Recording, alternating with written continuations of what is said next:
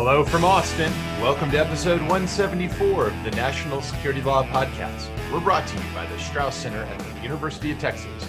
It's Tuesday, July 21st, 2020. I'm Bobby Chesney. Who are you? I'm Steve Vladeck. I don't even know what to say. Your level of exasperation grows by the week, which is really saying something at this point. So people who know me well, I think, would tell you that one of the weirdest things about my personality is that the angrier I am, the quieter I get. Right?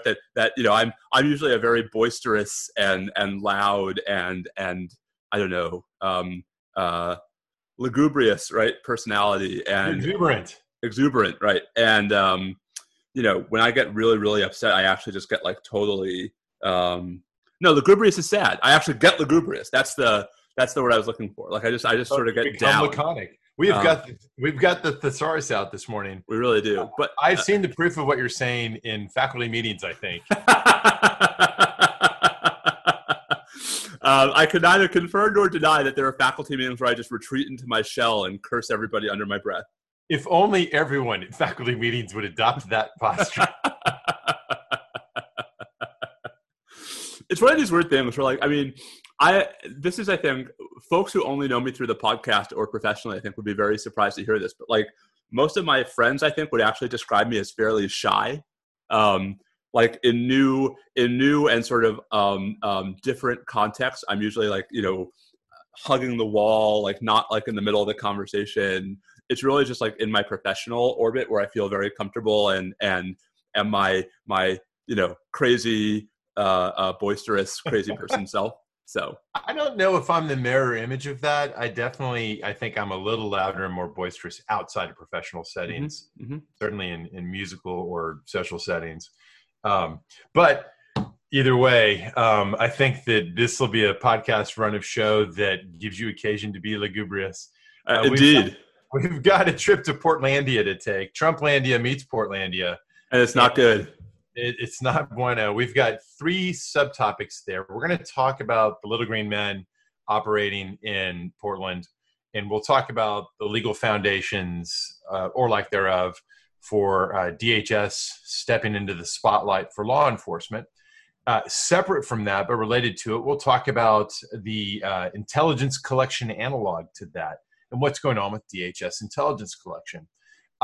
Third, we're going to talk specifically about particular use of force, the shooting in the head of a protester who was, by all appearances, not in the midst of taking an action that warranted that level of violent response. So we'll talk a little bit about the use of force in this setting and the impact of that on First Amendment and other rights. I guess here we'd say Fifth Amendment as well, wouldn't we?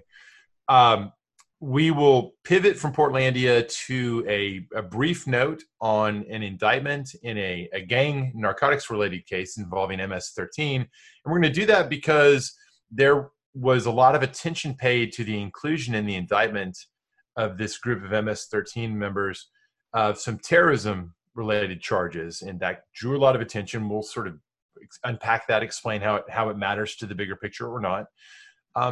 And then we'll pivot over to the Ninth Circuit, check in with the courts, because we've got a big state secrets ruling in the FISA case, a fierce dispute amongst the judges of the Ninth Circuit, and I wonder if this is going to be the one that gets the Supreme Court to finally revisit the state secrets privilege. Odds are high.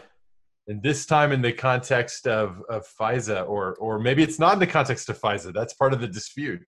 Well, and actually, I think, as we'll talk about, I think part of what's going to make the case for cert in FISA especially compelling is the very similar issues the Fourth Circuit is currently sitting on in the Wikimedia appeal. So this seems like it's got a real shot at becoming a major thing. Case. Yeah, it's going to be a thing. What else we got? The Hussein case, Steve? All right, a.k.a. Abu Zubaydah. So there were actually two big Ninth Circuit en banc denials yesterday. The other thing I think that's interesting about both of those decisions, Bobby, is it shows the very quickly changing ideological nature of the Ninth Circuit. Even though en banc was denied, both of the votes were actually quite close. I think in FISA, I think there were 10 dissenting Oh, there were 12. 12? Jeez, yeah. There were a lot. How big? How many judges are on the Ninth Circuit? My goodness. Well, active judges, there are 29.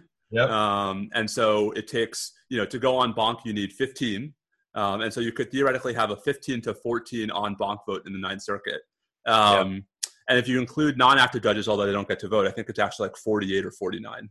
Yeah, it's crazy. Yep. All right. We also have, speaking of court rulings, we have a huge ruling across the pond from the Court of Justice of the European Union in Schrems 2, basically invalidating Privacy Shield. Whoops.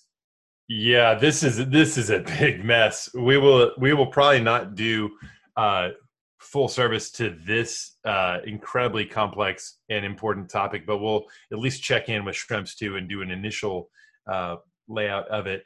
And then there was even a ruling in Majid Khan's case. The Guantanamo Military Commission for Majid Khan, a really interesting ruling where the trial judge held that thanks to a series of discovery abuses by the government, he's awarding Khan 1 year of administrative credit in whatever his final sentence is. So an unusual and unusually, to me, Bobby, sharp slap on the wrist for the government in the military commissions. Yep. And, since we didn't gather last week and we didn't get a chance to note this as a result, I almost forgot about it because it's been a while, but I did want to, from this platform, draw attention to the fact that as you know, Steve, I'm not really one to wade into politics, and I don't consider this wading into politics. At least I try not to. But I did publicly become associated with an organization that I'm quite proud of, and that's Checks and Balances. And if you haven't heard of Checks and Balances, go find their website. We're described as a group of lawyers who would traditionally have been described in the past would have been described as conservative or libertarian lawyers who care especially about the rule of law, about a variety of rule of law related values. I won't enumerate them all here, but you can sort of imagine the list. And it's got a bunch of really wonderful people that I'm very pleased to be associated with, people like Carrie Cordero and Paul Rosenzweig, and the list just goes on and on, Jonathan Adler, Oren Kerr. I don't normally put myself out there in those sorts of ways, but I thought it was important to do so at this current time. So there you go. Well done. Me and the rule of law. I'm proud of you. I know it's shocking. Anyone who listens to the show will be shocked that I would find a group like that attractive. Well, I'll just say one quick thing and then spare you from having to respond to it. I have been surprised. I mean, the Lincoln Project, right, has, I think, quite visibly pivoted in the last week from just attacking President Trump to also going after Republican senators who are up for election this fall. That's a very controversial step they've taken. And that subjected them to a lot of criticism from, I wouldn't say never Trumpers, Bobby, but at least, conservatives who have not been comfortable with Trump, but maybe haven't been the most vocal anti-Trumpers. And I think this sort of raises the whole question of, to what extent do you, and I don't mean you personally, to what extent does one, blame those Republican members of Congress who have enabled Trump as part of the, for those who are all on board with Trump being terrible and bad, all these other things, to what extent are those who enable him, if not equally responsible, at least somewhat responsible for all of this? And, I don't mean to put you on the spot. I think that's been an interesting pivot in the conversation at that level. Yeah, I think it's been I'm aware of it. I don't follow very closely, electioneering and which groups are spending money on what things. You can't help but notice Lincoln Project because Twitter loves them some Lincoln Project, and you can't be on Twitter without constantly seeing the ads. So I'm aware of it. And I know, generally speaking, the idea is these are supposed to be, it's Republicans who are never Trumpers who are running ads, aggressive and highly creative and aggressive ads against Trump, who've now taken that step you described. I'm not sure what I think about that step. In fact, I'm pretty sure I don't think it's a very useful step, and I wish they would stay focused on what it was they were originally doing. But no one tunes into this for intra-GOP political commentary. You want to hear about Portlandia, at least we want to talk about it. And man, there's a lot to talk about there. So let's start, as we promised we would, with the question of federal law enforcement, which, uttering that phrase a year or two ago, federal law enforcement, of course, the image that should pop into your head would be some combination of FBI, maybe DEA, maybe a little ATF in the old days.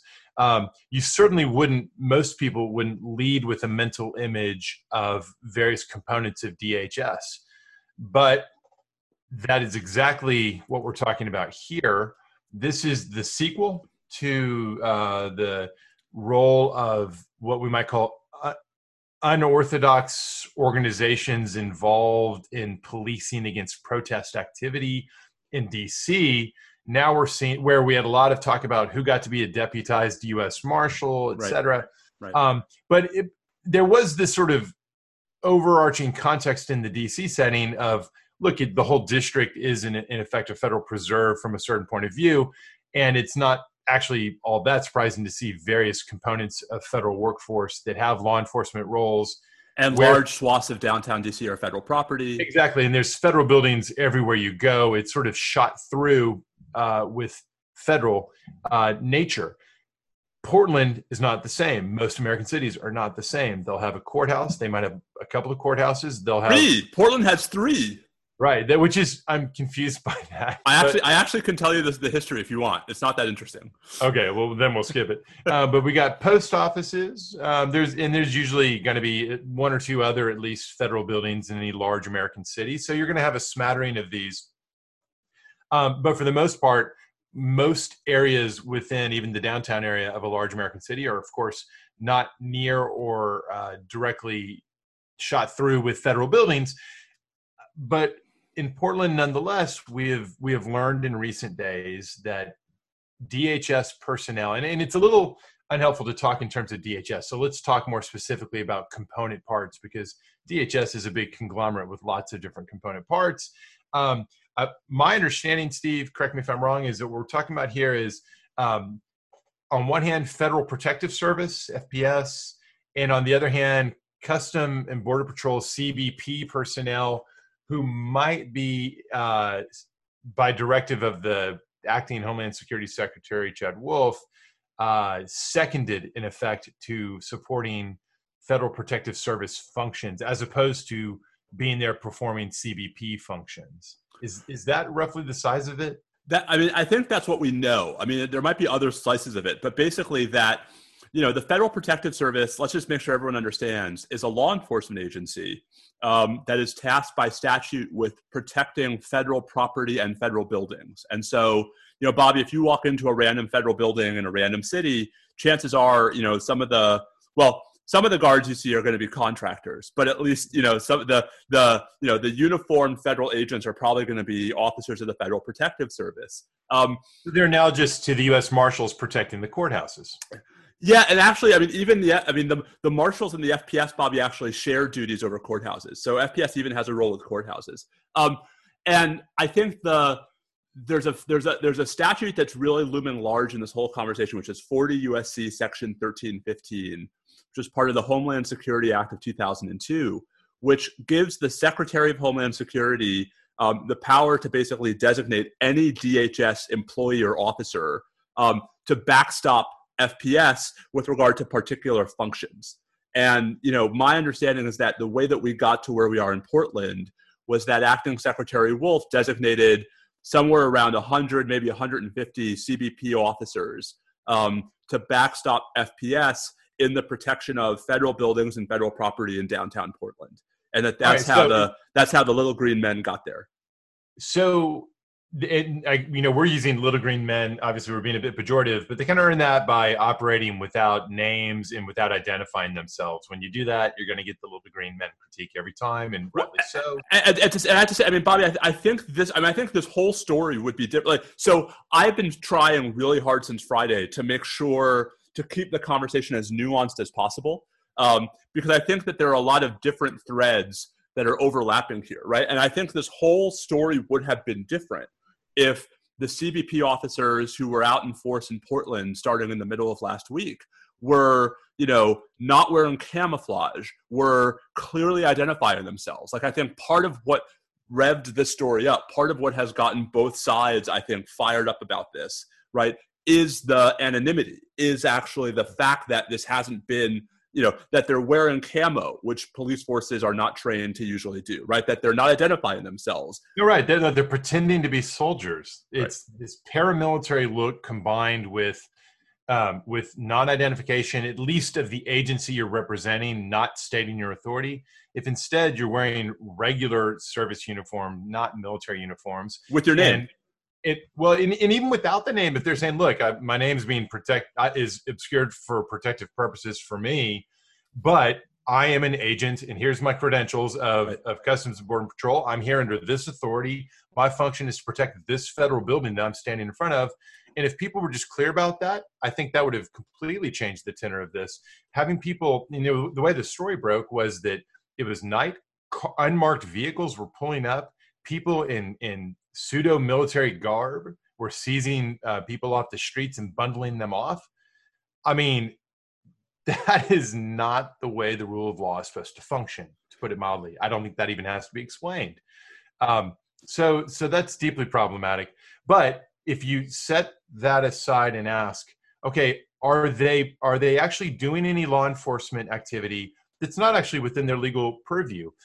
Because it's clear that there's some amount of legal purview here, and indeed that it's appropriate and right, and I would say quite necessary to protect these federal buildings if there is not just vandalism, but in some cases violence against the facilities. There's possible destruction or who knows what sort of harm might occur for the people inside those buildings. There's got to be protection of them. So there's nothing inherently wrong with having federal personnel who are under the proper authority for protecting federal buildings doing that. But we hear that maybe it's a lot more than that, right? We hear that maybe some of the arrests that are taking place are happening in contexts and in locations that don't seem to have much, if any, nexus with the federal buildings themselves. Is that your read of the facts? Yes, and I think this is where, so Acting Secretary Wolf, Ken Cuccinelli, who keeps calling himself the Acting Deputy Secretary, even though he's not, and Mark Morgan, the Acting Commissioner of CBP, have all been on social media with these chest-thumping tweets about how, they're responding to federal property damage. And, there was this one assault on a U.S. Marshal Service deputy, for which, by the way, the guy's already been arrested and charged. And it's just what I think is really driving me crazy about all of this is that it is perfectly appropriate for the federal government to protect federal property and to do what it needs to do to prevent, within reason, to prevent assaults on federal property, assaults on federal officers. The reports out of Portland are that CBP is in a show of force, right? That they're doing counter-protest maneuvering. And that's not what FPS's job is. If the whole point of CBP is there to backstop FPS, fine, put them in the buildings, right? Put them in front of the buildings. But send them out in the streets to sort of push back against protesters, to pick people up, to arrest them, is so far beyond not just what the statute authorizes, but what the federal law enforcement mission has ever been understood to be. That's what I find so, frustrating about this scenario.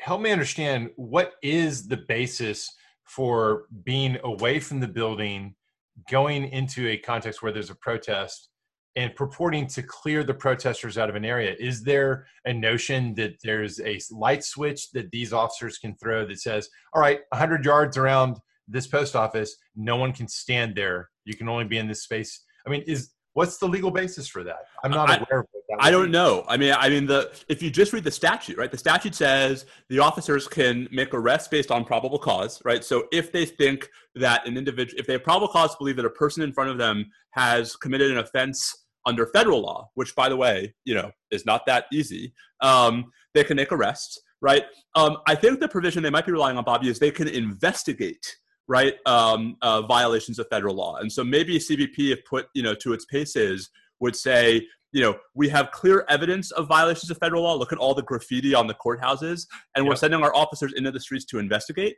But that's just, the hubris behind that. And what I think is especially galling is, the notion that the federal government doesn't have a broad law enforcement power is a central tenet of federalism. It is at the core of the project. But all of a sudden, because it's Trump and because it's perceived as progressive protesters, Well, look, Trump has been no champion of federalism, quite the opposite. As I've often referred to his treatment of the governors and his language about governors in the pandemic setting, it's been a war on federalism. So it doesn't surprise me in the slightest that this administration would take steps that are antithetical to federalism values. Well, look, I think that when you have context where people gather at a courthouse and are throwing things at the courthouse, I think it starts getting muddy as to what the boundaries are of the federal officials' authority to take action to push them back from the courthouse where they can't cause damage. So I think it gets murky in some of those situations. But in the other situations we've been reading about, where there have been reports of people who were not in the midst of protesting at all, but were walking down the street and then got arrested, I guess you're supposed to think, I guess we are supposed to assume that there is one hopes a good faith belief on the part of the arresting agents that that person earlier had been involved in an attack on federal property, and now what they're doing is effectuating the arrest in some point in time later. But then again, I don't know that any of these people that CBP has been taking into custody, have any of them been ending up in the Bureau of Prisons system? Have any of them, has a single one been brought to arraignment? No. Or all of them being bundled into vans, being put into a terrifying situation and intimidated, and then getting released a couple of hours later before any process can set in? Is that what's unfolding here? I mean, we just don't know, I think. No, but I mean, I would think that if there were specific examples of CBP arresting individuals for federal crimes that made it all the way into court, that the DHS folks would be waving that around as loudly as they could. And the fact that there's no public suggestion to that end, I think is pretty, damning evidence of its absence. Yeah, at a certain point, that becomes extremely problematic because, of course, one might try to say, like, look, in the end, they're not actually prosecuting people. People need to calm down. Well, quite the opposite, because it's an immensely impactful thing, obviously, to arrest somebody, especially when you do it by rolling up in an unmarked vehicle and with no names and no identification of your agency, grabbing that person, bundling them into the van, as it were, and to have them in that kind of custody for some period of time, for any period of time, even if they roll around the block and then push them out the door again, that's still a huge deal. It's still a seizure, and it still implicates the Fourth Amendment. And anyways, this brings us around to, let's come back to intelligence collection in a second. Let's talk about the actual use of force, where I don't know if we know the identity of the organization of which the federal officer was part, but shooting with a so-called less than lethal round a protester, striking him in the head, and the guy suffers, I think, a fractured skull and serious injuries. Steve, from a legal analysis perspective, what possible basis is there for, I mean, I guess the guy could say, like, it wasn't meant to be a headshot, it really was meant to be a less than lethal round. But is this not a Fourth and a Fifth Amendment problem, at least? And is there any legal redress for it? So, I mean, this is where, again, keeping separate, right? So separate from the anonymity issue, separate from by what authority is CBP on the streets in the first place. So now let's assume you have a federal law enforcement officer who's lawfully entitled to be where he is and who uses excessive force in trying to either, stop a protester or, protect himself from what he believes is some kind of threat to his, whatever. Bobby, that's just a pretty classic excessive force case. But here again, we run into the problem of using I don't know if that incident was CBP, but here's another area where the fact that it's CBP raises all kinds of alarm bells, because not only is CBP not trained in regular law enforcement, right? Their principal job is the border patrol, but there is a long litany of records that CBP is actually terrible at excessive force. Right, that there's a culture within CBP that is not actually especially good about respecting excessive force rules. And there's a Supreme Court case from February that I lost about how difficult it is to sue CBP officers when they use excessive force. So, I think there are so many different problems that have merged into one in the Portland situation, and it's deeply. It's alarming because I just it doesn't seem like Portland's isolated. It seems like it's not going to be for long, we're told. Right, that they're going to send 150 Homeland Security investigators into Chicago right, to deal with gang violence. Gang violence, I mean, I'm not going to remotely try to downplay gang violence, but, gang violence is not really a federal concern. And this is I just go back, Bobby, to, there's a reason why the federal government doesn't have a general police power. And there's a reason why we leave law enforcement in the first instance up to local and state authorities. And it would be one thing if, you have the president going out there and saying, federal law is being hindered by local and state authorities, which is what we saw like during the civil rights movement, when you have like Eisenhower and Kennedy and Johnson sending troops right into southern cities that weren't enforcing civil rights laws. The efforts of right-wing Twitter to portray this as similar, notwithstanding, this is not that. Like, this is not that. So the federalism dimension is a big deal, but I also want to draw attention to the intra-executive federal dimension to this. As Kerry Cordero has written very persuasively at the Bulwark and elsewhere, part of what's going on here, of course, is a circumvention of FBI and the Justice Department.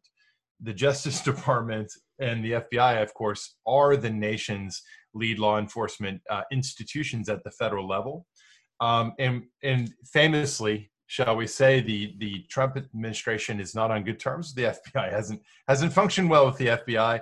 And the FBI is not going to be compliant with any kind of ridiculous program to try to inject FBI agents en masse into a city in order to supplant local law enforcement function and to advance some narrative the president has about being, the tough guy who's here to save us from the caravans of Antifa or whatever it's going to be.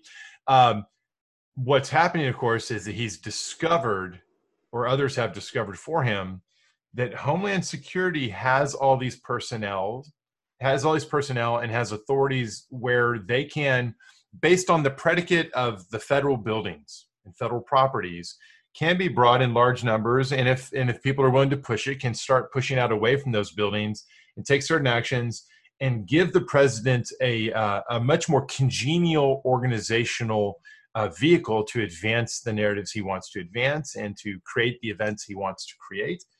And that's basically what's happening here. And as Kerry has written, it's circumvention of the FBI and by extension of the Justice Department. None of this is under the purview of Bill Barr. This is under the purview of Chad Wolf. And when in America did Homeland Security become the central law enforcement mechanism in this way at the federal level? That's quite a sea change. Related to it, of course, is the fact that there are almost no Senate-confirmed appointees running DHS. It's the ultimate expression of the president's stated preference for having people who are not Senate confirmed, in contravention of the Constitution, in contravention of everything the founders had in mind about how these sorts of personnel decisions would be made to lead federal agencies. And but not to say, today is day 469 without a Senate confirmed Secretary of Homeland Security and without even a nominee. Bobby, that is the longest vacancy in the history of the United States cabinet. Yeah, like, it's you and I have said this before, so I want to belabor the point. It is true and fair to say that none of us can say how many days makes it unconstitutional, but there's no question in my mind that it is a violation of the separation of powers and it is a violation of the Constitution's carefully calibrated framework, in which the expectation, of course, is that at some point you nominate someone and the Senate either votes that person through or they do not. Having an arrangement where the president's perfectly happy just to have a series of acting officials precisely by his own account because they're more compliant with his wishes and less accountable to any outside influence such as that of the Senate. Well, right, I understand that, but the Senate was given its constitutional role for a reason. It's clearly being circumvented here. And then, of course, there's the gutting of the inspector general functions, which weren't very strong at DHS to begin with, as Kerry has documented. So the whole thing, it's sort of like water finding its own level. This desire to have a complacent and compliant coercive arm that will be more responsive to the president's wishes. Well, that desire has been there. It's butted up against the FBI and it's butted up against, every agency of the intelligence community at various points in time. Now it's found its comfortable expression through the Department of Homeland Security, and in particular through these combinations that are possible with the Federal Protective Service and CBP.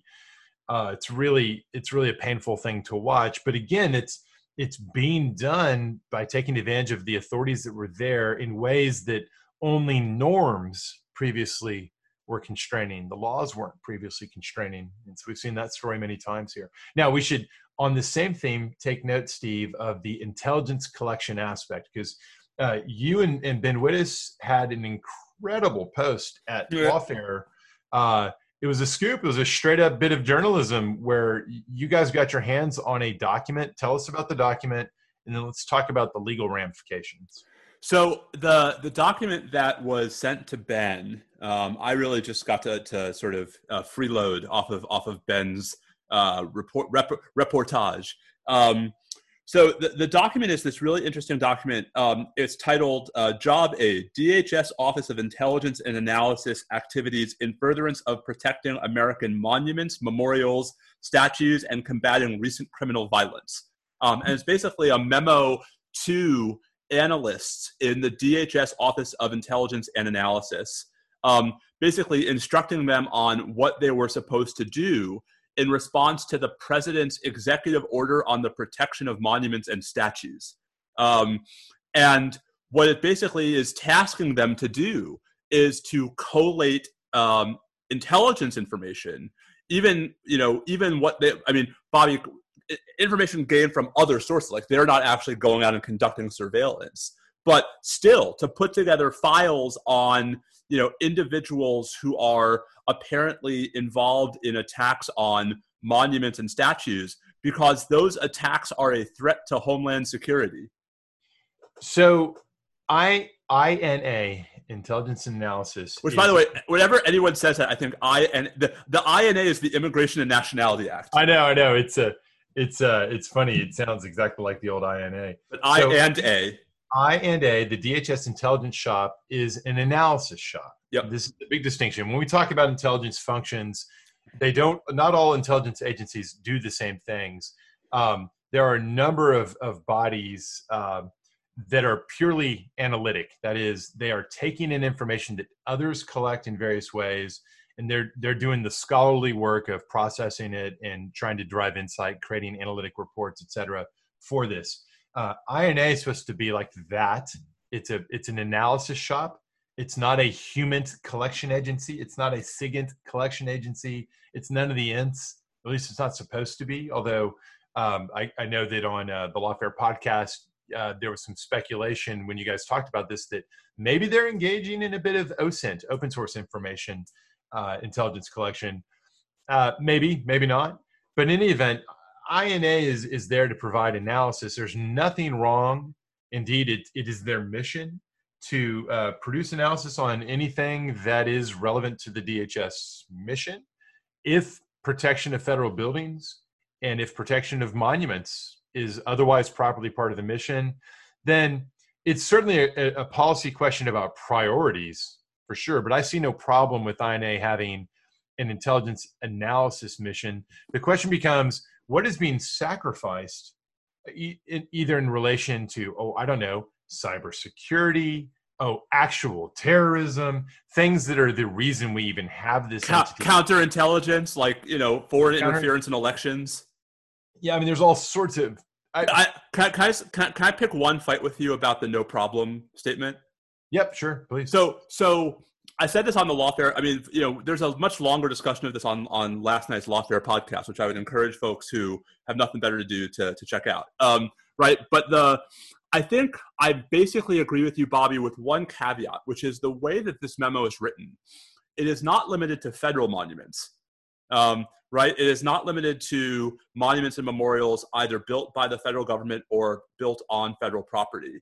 And I do not understand for the life of me how it is a Homeland Security interest, whether private individuals are engaged in acts of vandalism and violence against non-federal monuments and memorials on non-federal property. I just if that is a Homeland Security threat, what isn't? No, yeah. So I don't know specifically what the ins and outs of that are, but if we stipulate that they've taken on the mission of doing intelligence analysis. And by the way, what are we talking about? Well, we're almost certainly talking about network analysis of who's working with who, who's planning what. This is going to be all about trying to find out what people are saying on social media about where they're going to gather, et cetera. That things having no connection to federal property should not be, that are just, hey, there's activists exercising their First Amendment rights to protest here. Oh, and we think amidst somewhere in there might be some people who are going to do destruction of property. That's a law enforcement issue. It is not a Department of Homeland Security issue. Right. It's just not. And therefore, it's not a matter for that piece of the intelligence community known as I&A. By the way, where's the ODNI in all this? Why isn't the ODNI corralling and keeping a close eye on what this one minor constituent component of the larger IC is doing? Well, does anybody really expect the current DNI to do anything other than to encourage this? Of course not. Well, I think there's an interesting question here for the IG. Yes. The ODNI IG might want to look at what if the DHS IG can't do it, what about ODNI? But I don't know if you saw this on Friday. So Billy Williams is the U.S. attorney for the District of Oregon. Right. And, we've spent what his middle initial is.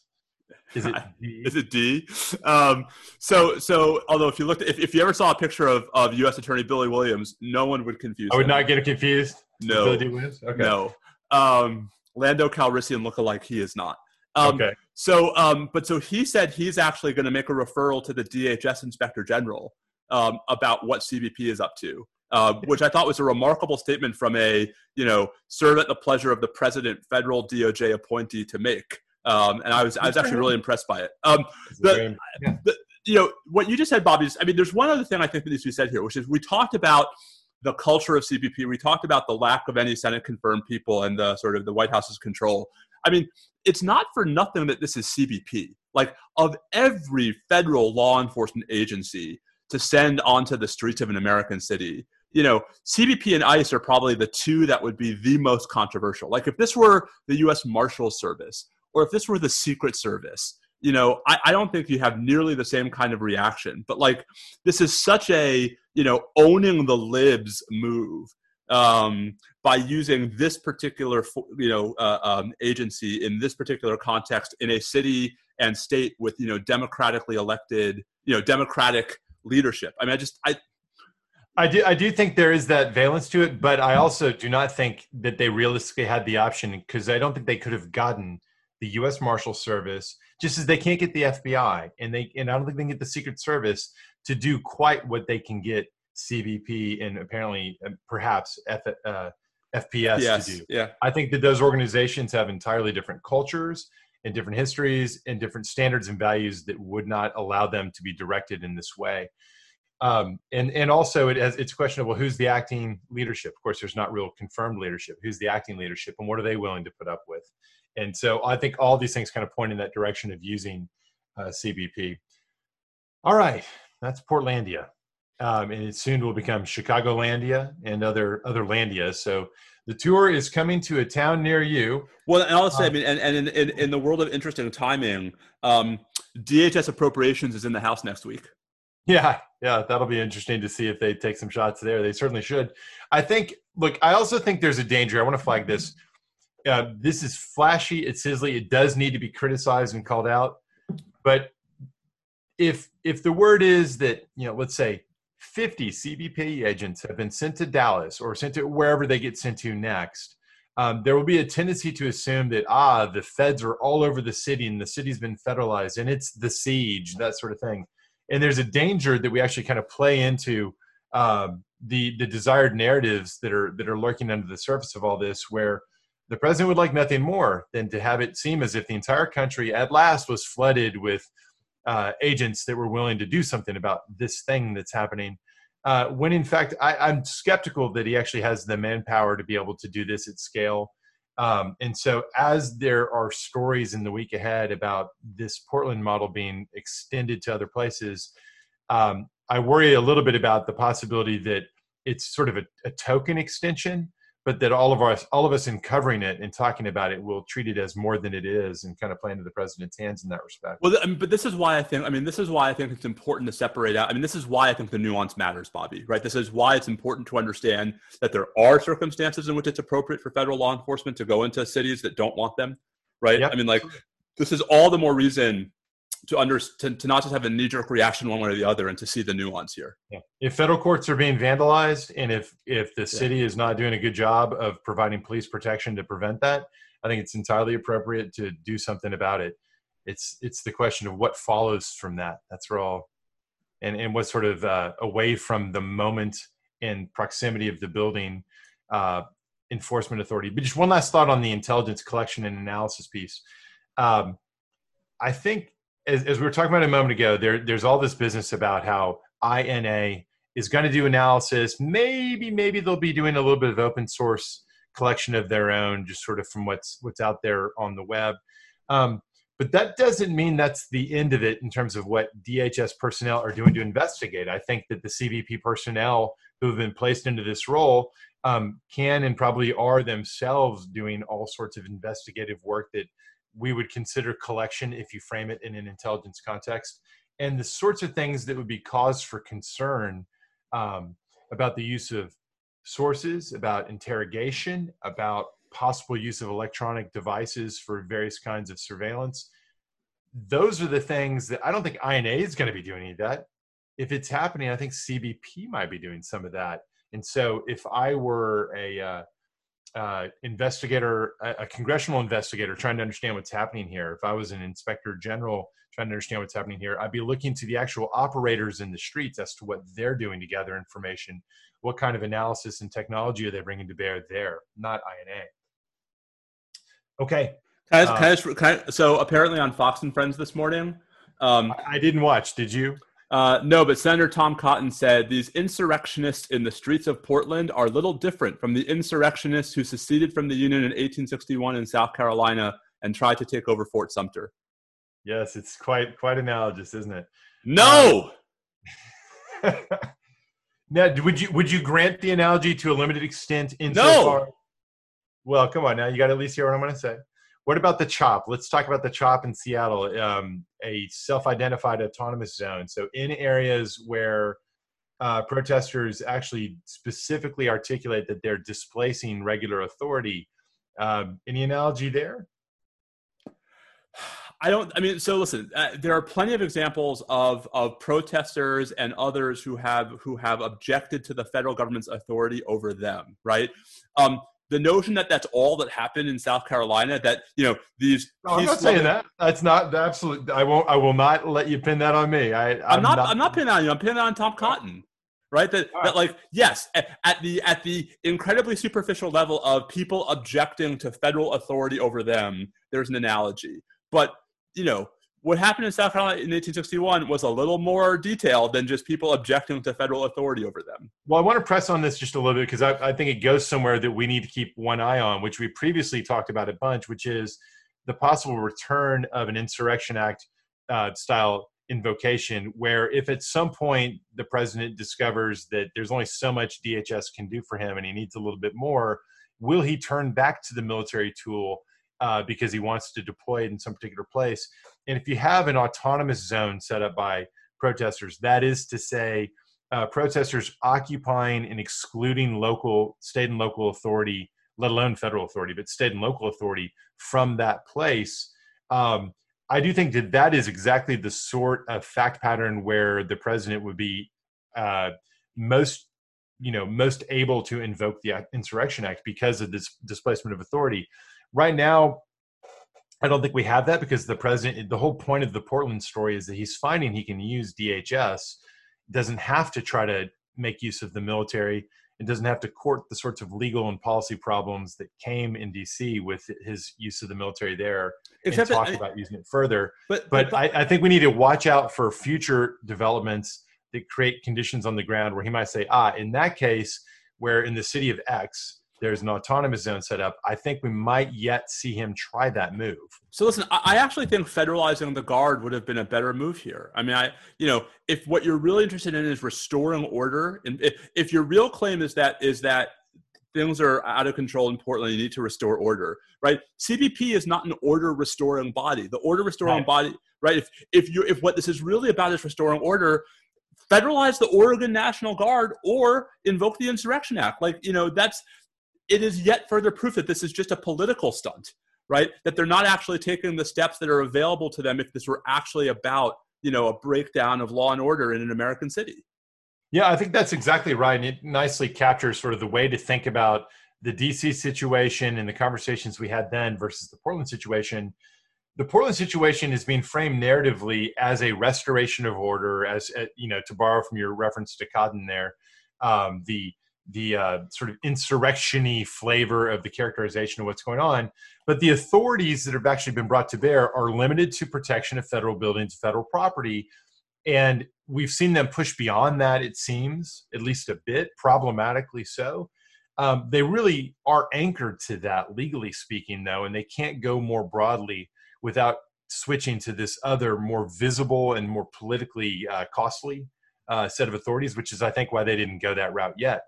All right, so we have no doubt more of this coming in the future. And of course, the big question that hangs over all of us is there some set of events in November where it interferes in some fashion with access to easy voting, where some body or other of whether it's CBP or federalized National Guard are being used in ways around the time of the election that create problems. I'm very hopeful that we don't see anything like that, but it's something we have to keep an eye on. All right. A related pivot. There was speaking of all this law enforcement without the Justice Department, we do have a Justice Department. We have federal prosecutors. They do things. And one of the things they recently did in the case of Armando Diaz, an MS-13 associated person, there's an indictment in the Eastern District of Virginia that got a lot of attention, not because it's terribly novel to have a gang leader indicted and have there be lots of charges about various involvements in violent crime. But among the charges, in addition to RICO charges and various conspiracy of the kind you might expect, let me just name some of the charges that were brought here. Conspiracy to provide and conceal material support to terrorists under Section 2339A, the older of the two material support statutes. Conspiracy to kill or maim persons outside the United States under Section 956A, which is a conspiracy to kill charge that's closely associated with terrorism cases. But by the way, it should be acknowledged right at the outset, isn't specifically in any way limited by its elements to terrorism scenarios, and it has been used in other contexts for run-of-the-mill, if you will, violent crimes of that kind. Conspiracy to commit acts of terrorism transcending national boundaries in violation of 18 U.S. Code 2332B. Conspiracy to finance terrorism, narco-terrorism conspiracy, IEPA violations. This has a lot of terrorism charges in it. And it's possible there have been other MS-13 or similar gang cases that had some of these charges, but I don't recall any off the top of my head. And a lot of the coverage has framed this as somewhat of a Rubicon crossing, that deciding to at last begin to move into the realm of identifying groups that would traditionally be distinctly categorized as organized crime of various types, in this case, transnational narcotics organizations or transnational criminal organizations, and bringing to bear terrorism-related crimes. Honestly, I think the shoe fits here. I think that MS-13, though we are prone to drawing a distinction between terrorist organizations on one hand and international narcotics organizations like cartels on the other, the reality is that it needs only the most brief and superficial familiarity with cartels and gangs like MS-13 to appreciate that terrorism is part and parcel of what they do. Yes, they're in it for the money as opposed to ideology or theology, but displacement of government authority, intimidation of civilian populations, intimidation and coercion of governments through violence and threats of violence is bread and butter. And a lot of these charges here actually seem to fit perfectly well as a matter of their elements. And none of these charges, I think, are in any way crossing into the one zone of terrorism law that we sometimes talk about on this show as something that would be a problematic fit for these more crime-focused organizations, and that is doing designations. Although even here, MS-13 certainly has enough foreign footing to be potentially plausible as a designated foreign terrorist organization. So despite all the attention this got, I don't think it's problematic to have applied it in the case of Armando Diaz and MS-13. What's interesting to ponder always is, okay, but could these same tools be brought to bear, and would it be problematic if they were brought to bear ostensibly against, some individual, where take out MS-13 and put in Antifa or something like that into the fact pattern, and make it a charge brought in the context of, somebody arrested in Portland. We haven't seen anything like that. I don't know that we're going to see anything like that. And it would depend on the fact pattern, of course, whether it really would be an abuse or a fair application of these authorities. It just seems weird because we're accustomed to thinking of all the terrorism-related offenses, or at least the public is accustomed to hearing it only in the context of foreign terrorist organizations of the Al-Qaeda or Islamic State variety, where there's not really a monetary focus to what they're doing. But that doesn't mean it can't be applied in these other contexts. So there you go. That's Armando Diaz's case. Steve, what do we have next? I mean, we got, lightning round. So where do you want to start? I mean, we have so many different topics to talk about. We've got Schrems, we've got the 9 Circuit State Secrets cases, we've got Majid Khan, we've got Michael Cohen. Let's spin the wheel. Spin the wheel. Michael Cohen. Why is he back in our news? So Michael Cohen, President Trump's former personal lawyer, has brought a fascinating new lawsuit, which I actually think, Bobby, he's going to win.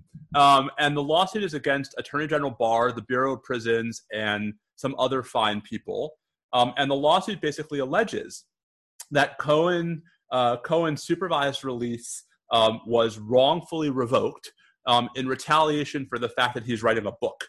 Basically that, he was allowed to sort of finish serving part of his prison sentence out of jail, that, he signed, apparently he signed something when he was released. And apparently, he was told, if you write a book, we're going to put you back in prison. And he said, whatever, it's a book. You can't do that to me. So who's the authority making that admonition?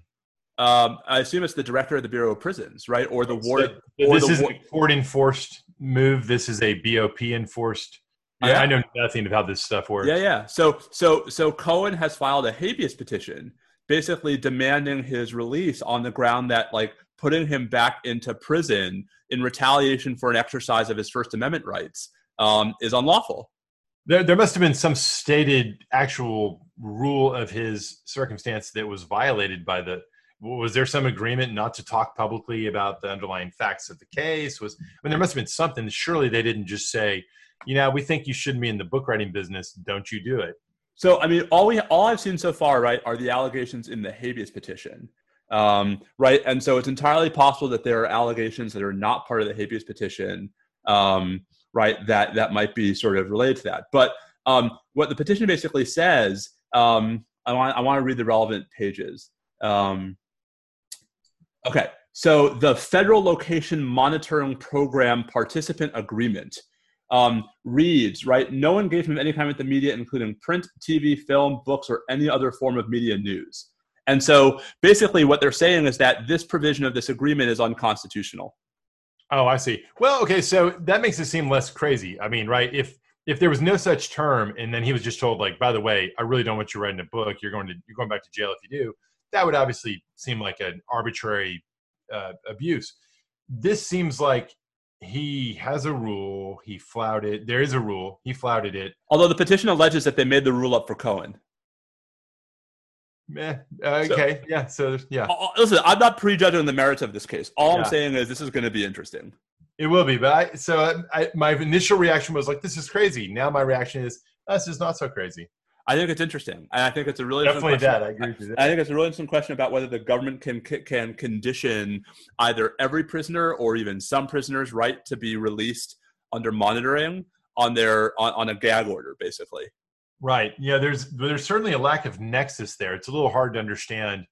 If it's not part of the sentence, then why is, you understand if you're in prison, there will be constraints in your ability to communicate. But you're not being held incommunicado except under pretty extreme circumstances, and there's process around that. Right. Listen, So I mean, I'm not denying that there are circumstances where you don't want someone who's out on release to, you know, to talk about certain things. But like, Cohen is not in jail for the book. Like Cohen, you know, I mean, this anyway. Right. It does seem, something seems fishy, clearly. Yeah. Okay, so we've got this Ninth Circuit ruling in en banc denial with with a complicated modification to the original panel opinion in Fugaza, which is a case. Fugaza. Fugaza? Yeah. Not Fugazi. Not Fugazi. Fugazi. Isn't that a band? Yeah. I think it's what was causing me problems there. So it's so complicated. I do not think we should try to spell out all the details, but you've got individuals who had a battery of claims alleging both unlawful surveillance of them and discriminatory religious discrimination in the idea that they allegedly were surveilled because they were Muslims and based solely on that, right?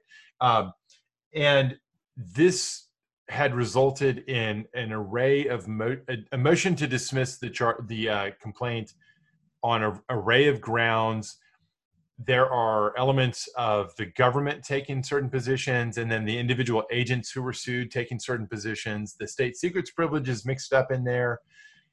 And I think, correct me if I'm wrong, but I think it's fair to say that sort of the gravamen of the dispute is whether the statutory FISA provision that allows for the district judge to review the basis for electronic surveillance under FISA and creates procedures for in-camera ex parte review, et cetera, which clearly, to that extent, in an ordinary FISA case where FISA surveillance is being used in a criminal prosecution, clearly would override any sort of state secrets objection to letting the judge review the basis for the FISA application. Is that same mechanism properly deployed here, where you have people claiming that, among other things, they were electronically surveilled? And just how broad does the sweep of that provision go if they can properly invoke it in the first place? And this is a case where there is no attempt by the government to use the fruits of FISA surveillance against them. And I don't think that they are themselves making a FISA was violated civil claim. No. The question is what procedure applies, right, when you're trying to contest evidence that was obtained through FISA, right? And so it's the question is, does the 1806 procedure apply in the civil context? But are they actually even bringing a FISA civil suit? No, right? I mean, I think part of this was Bivens, right? Part of this was constitutional damages. Yeah, exactly. And so there's it's what makes this case kind of squirrely and interesting is it actually wouldn't be a hard case, I think, if either they were being prosecuted and the government wanted to use the fruits of FISA, but that's not this case. And it wouldn't necessarily be a hard case if they, like that case in Oregon a while back, the name of which is escaping me. Brandon Mayfield? No, not Mayfield. So there was another case where there was the accidental disclosure that revealed to these individuals or the organization that, was it Al Haramain? Yeah, Al Haramain. Yeah. And it was revealed accidentally through a discovery screw up that, yeah, you were surveilled. Anyways, if they were making a civil claim under FISA that, yes, we were surveilled and now we're suing, we're aggrieved persons under that basis, it's not clear to me that's what was going on here. It definitely isn't what's going on as to some of their other claims. But the thrust of the panel decision, and now sustained by the denial of the en banc, is that nonetheless the Section 1806 procedures, where the court does get to look at the evidence, does go through the file, et cetera, overrides and displaces state secrets privilege. And it is, I would say that the opinion that dropped is 114 total pages. It's like a battle royal. There's a very feisty dissent. There are feisty, there's the restated panel opinion, there are concurrences, and the number of weighty issues are substantial. Pretty closely divided. It wasn't 15-14. This was more like, what, 18-19 to 10 or 12 or something. Yeah, I think there were 10 dissents in this one and 12 in the other one. Yeah. So, but serious division. A lot of judges saying that this was the wrong outcome.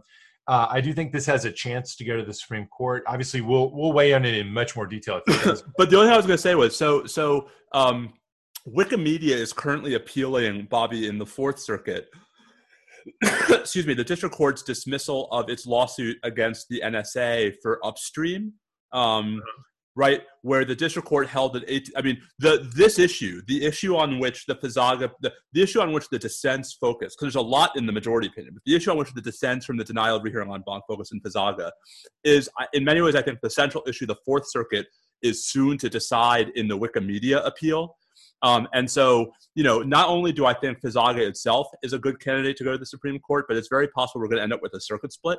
Yeah, that'll make it. And this is really important stuff. Well, and the broader question, I just to step back, the broader question is, especially now that there's so much more concern about violations of FISA, right? How are courts supposed to sort of deal with assessing that in a context in which the state secrets privilege is also a defense, right? That is to say, because I don't think it's hard to imagine that taken to its limit, the state secrets privilege would block any and all civil suits that have anything to do with FISA, right? Except in the extreme case where like everything was either deliberately or wrongfully disclosed to the aggrieved party. Well, so if you have an aggrieved party who can establish standing, I think it's fairly clear the 1806 allows them. It certainly allows judicial review and a challenge to the basis for the FISA surveillance ab initio, right? I don't think anyone's disputing that. I would think so, but that's actually part of what the government's contesting in the Fourth Circuit. So this is why I think this issue is actually really hard, and I think that I'm very sympathetic to the panel opinion in FISA, and I think there are reasons why the dissents would go too far the other direction, but we can save this for a time when it's really fully joined. Yeah, naturally, I think the dissent had it right, and I don't say that just because they cited me some. All right. So two quick notes of things we'll probably talk about in more detail later because we're already late. So first is we do want to spend some time talking about the European Court of the Court of Justice of the European Union's decision in Schrems II, in which it invalidated Privacy Shield and basically probably, Bobby, made it much harder for U.S. companies to do cross-border data transfers. Yeah, this is going to drive data localization because I don't see anything happening within the European political system that would in any way disrupt this from the European side. And I certainly don't see a legislative response in the United States that would in some way extend the sort of privacy rights that they are calling for European citizens to have in relation to 12333 collection and Section 702 collection. That's not going to change. So I think we really are at an impasse at this point. Yep. And the companies are going to have to respond to this by adopting corporate structures and server localization structures that are going to be inefficient, not what they want, less profitable, et cetera. But they'll just have to adapt in a certain way. I'll be curious to see whether the end result of that probably inevitable organizational and technical reshuffling also has tax implications that drive the locus of taxation in a way that pulls it out of the United States and into the European Union too, which would be an awfully convenient and from the European perspective, a very happy turn of events as well. All right, and then finally, Majid Khan. We talked about this briefly, but the trial judge in the Majid Khan case, the GTMO military commissions, agreed with Khan that the government had committed a series of discovery abuses, of sanctionable discovery abuses, in making it difficult for Khan to bring his challenge that the former convening authority, Bobby, should have been recused. And as a sanction, the trial judge imposed a 1-year administrative credit, or gave Khan a 1-year administrative credit. We don't know what his actual sentence is going to be yet, but whatever. Right, it's hard to know. Is this 1 off of 200 or is it 1 off of 15? That's part of why I think we'll see just how big a deal this is. But just the mere fact that a trial judge in the Guantanamo military commissions is holding that the government committed discovery abuses and imposing sanctions. Yep. That's pretty unheard of in the military commissions. Well, and what a sign of the times about how far back in the newspaper one would have to go metaphorically to even know about that, right? Yeah. it's just not even close to the front page of interest to people compared to this other stuff we've got today. And if you told me 10 years ago that there would be rulings like this and that even in our community, nobody's really paying much attention, I just couldn't have believed it. But then I would never have seen all this other stuff coming. I mean, Majid Khan, Schrems, and either of the two Ninth Circuit decisions from yesterday would have each, when we started this podcast, would have been the whole show. I would have thought any one of those things would have been a whole show. And now we have like 5 minutes to go through them because of all the insanity that's happening in the world. No, I know. It pains me to let a 114-page state secrets opinion go by with the treatment we just gave it, let alone Schrems. Oh, my God. But that's the world we live in. And we didn't even really save time for frivolity. I don't know about you. I'm not feeling very frivolous. I know. I feel duty bound to at least take a minute here just to chat about non-substantive stuff. All right. So I spent about 15 minutes watching one of the Mets-Yankees games this weekend. Oh, yeah? Which one? The one the Mets lost. Oh, they lost both of them. Because they played these exhibition games Saturday night at Citi Field and Sunday night at Yankee Stadium. And Bobby, it was weird. It was Were they doing weird. Fake crowd noise? They were doing the fake crowd noise, but it wasn't like it's. I don't know what that is, but it doesn't feel like baseball. So we've got this phenomenon where the NBA is about to start. I think with the NBA, if they do the fake crowd noise and they control the camera angles well enough, they might be able to have it go okay. I think that baseball, because of the angles of the cameras, I think that probably doesn't lend itself quite as well. Any other observations? Did people look good? Did they look like mid-season form? Did it look like spring training? The Yankees look good. The Yankees look good. Yeah. Oh, so mid-season form then for the Mets. It's going to be really weird. I mean, I think the opening day is Thursday. I don't know. I have very mixed feelings about that. Are you going to still follow it though? Yeah, I will, but I don't know. It's going to be very hard to sort of get us into it. I mean, you listen to me now, right? Watch the Mets win like 4 of their first 5. Like, oh my God, the Mets are so good. It is such a distraction. Counts. No asterisk. A World Series is a World Series. I guess I got to figure out. So say the Astros. Yeah, darn right. The guys from law school that I still play fantasy baseball with every year, I got to connect with them this week to find out, are we doing this thing? I mean, Thursday, the season starts on Thursday. Are there any major holdouts? Are all the stars playing, or is anybody refusing to take part? I think there are some folks who are quarantining right now. I'm not sure there's anyone who's saying I'm not going to play the whole season. I think we're seeing more of that like on the NBA and NFL sides. Yeah, people say, well, I'm sure it seems like from the NBA side, there are people who just don't want to take the injury risk, I guess. Especially because, like, if you're on a team that's, like, basically out of it, like, and they're not really, I don't know. Anyway. All right, let me just say, so the Spurs are one of these bubble teams, one of the few teams that have something to play for during this weird sort of warm-up season. They're trying to get into that sort of 9th play-in spot. Mm-hmm. I think they start this thing off 4 games out. And there's 4 or 5 teams that are in this same spot. And so every one of them has to make up ground on whoever's, I think maybe Memphis is in the 8th spot in the West. They've got 10 games to do it. This just seems like it's not going to work very well. But worst of all, I mean, it's all for Zion, right? That's not my bag, but it may have to be my bag since the Spurs may be out. Maybe I should switch to New Orleans as my next favorite nearby team because I'm not going Rockets. The Spurs have LaMarcus Aldridge out because during the interregnum he went ahead and had shoulder surgery. So I mean he was basically everything to them. I don't see them probably closing the gap, and this will be the first time in I believe 22 years that the Spurs aren't in the playoffs. And I'm at my wit's end. It just breaks my heart, and I'm still mad at Kawhi Leonard to blame him for the whole thing. What about you? Anything you're rooting for in the NBA? Chaos.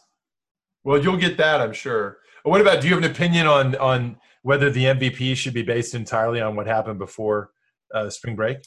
Yes, it shouldn't be. Right? It should account for whatever happens now? Up to the beginning of the playoffs. Okay. So, but if you had to pick right now, who is it? Are you Giannis? LeBron. LeBron? Why LeBron over Giannis? it's close between them to me. I just think that like the West is harder, and LeBron has had a heavier lift, right? I mean, I feel like the East set up for the Bucks to dominate this year, and so Giannis, I think, is like more sort of. It's less surprising to me how well the Bucks did. Yeah, well, that's for sure. Yeah, if you link it to team success at all, of course, he has a much weaker supporting cast, I would argue, than, to put it mildly, than LeBron. All right, I can't say anything positive about the Lakers. So, but by this time next week, we're going to have real live sports to talk about. So maybe that'll improve our moods, or at least my moods. That will be nice. All right. Well, he is at Bobby Chesney. I am at Steve_Vladeck. We are at NSL Podcast. Watch out for the little green men, everybody. Stay safe out there. Adios.